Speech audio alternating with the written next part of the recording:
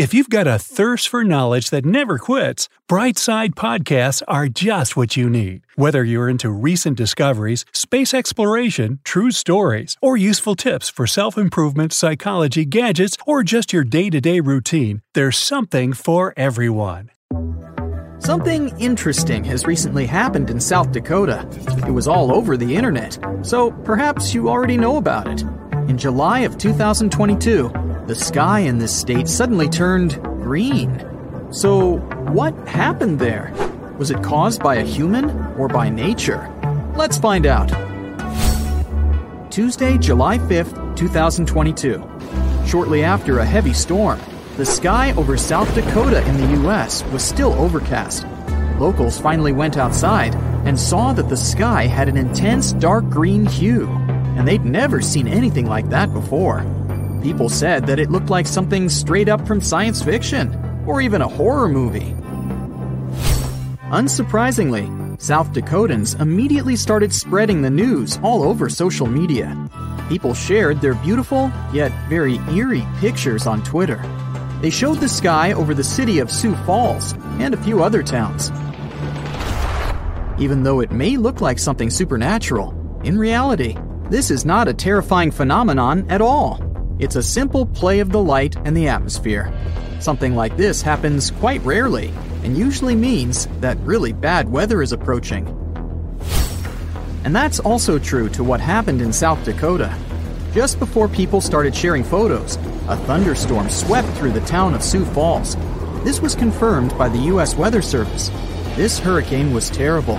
The wind speed was about 100 miles per hour. According to the Beaufort scale on wind speeds, this is the fastest and most destructive storm. There are only 12 numbers on this scale, and the maximum wind strength starts at 73 miles per hour. But why isn't this all over the news then? Well, because it's kind of a usual thing for the residents. Thunderstorms occur very often in the United States, especially in the warmer months. And 1 out of 10 such thunderstorms can become something serious, like a tornado. This one wasn't an exception. It was the so-called Derecho storm. Derecho is very widespread and long-lived. It's actually a combination of a fast-moving group of severe thunderstorms and downpours. People often say that a derecho is as strong as a tornado. Still, there's a difference between them. A tornado is a vortex, a rotating column of air.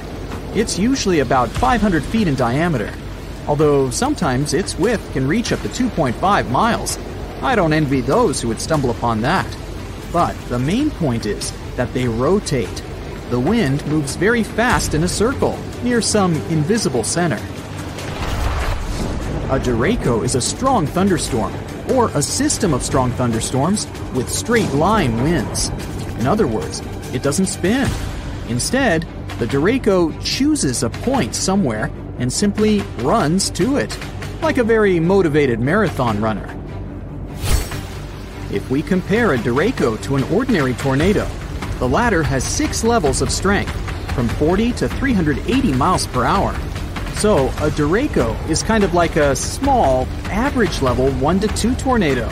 Usually, its speed is within the range of 73 to 113 miles per hour.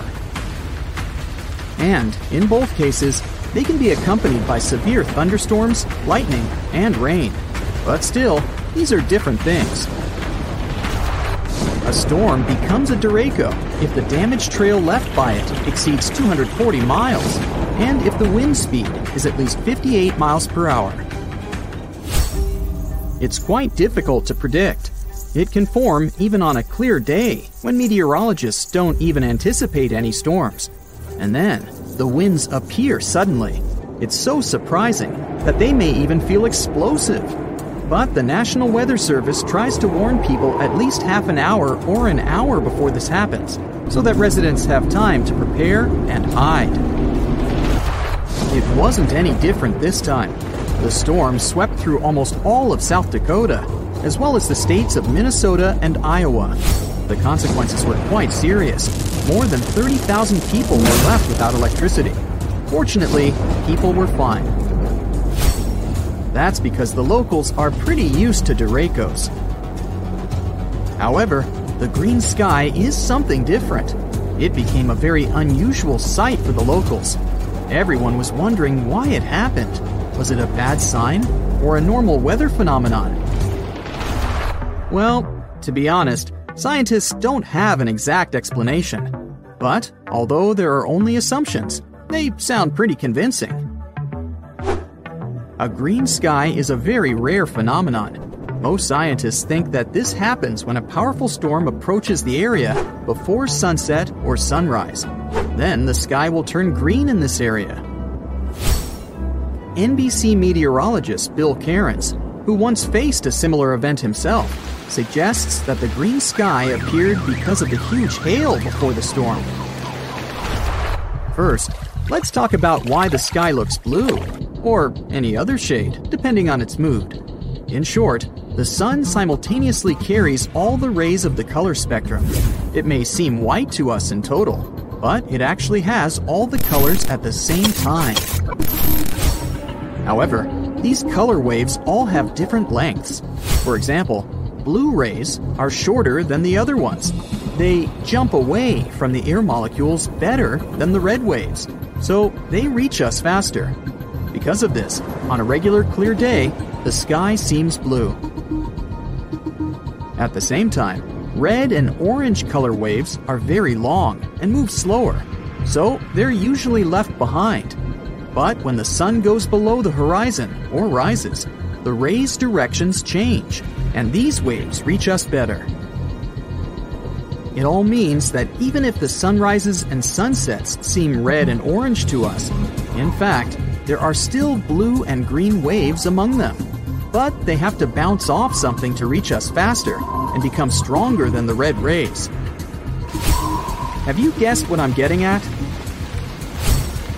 This is where the water comes into play. Clouds are made up of water droplets. When they become large enough, but don't fall yet, for example, due to strong winds, they affect how the light behaves in the sky. Large, heavy storms mostly consist of water and hail, and water reflects blue and green rays best of all. That's exactly the reason why the water in rivers and lakes seems bluish-green to us, although in reality, it's transparent. And yeah, algae matter too. So, there are a couple of key factors why the sky may turn green. First off, the sun should be at the horizon level. Another factor is that while the storm clouds are approaching, they shouldn't cover the sky completely. There still must be a little room for the sun rays.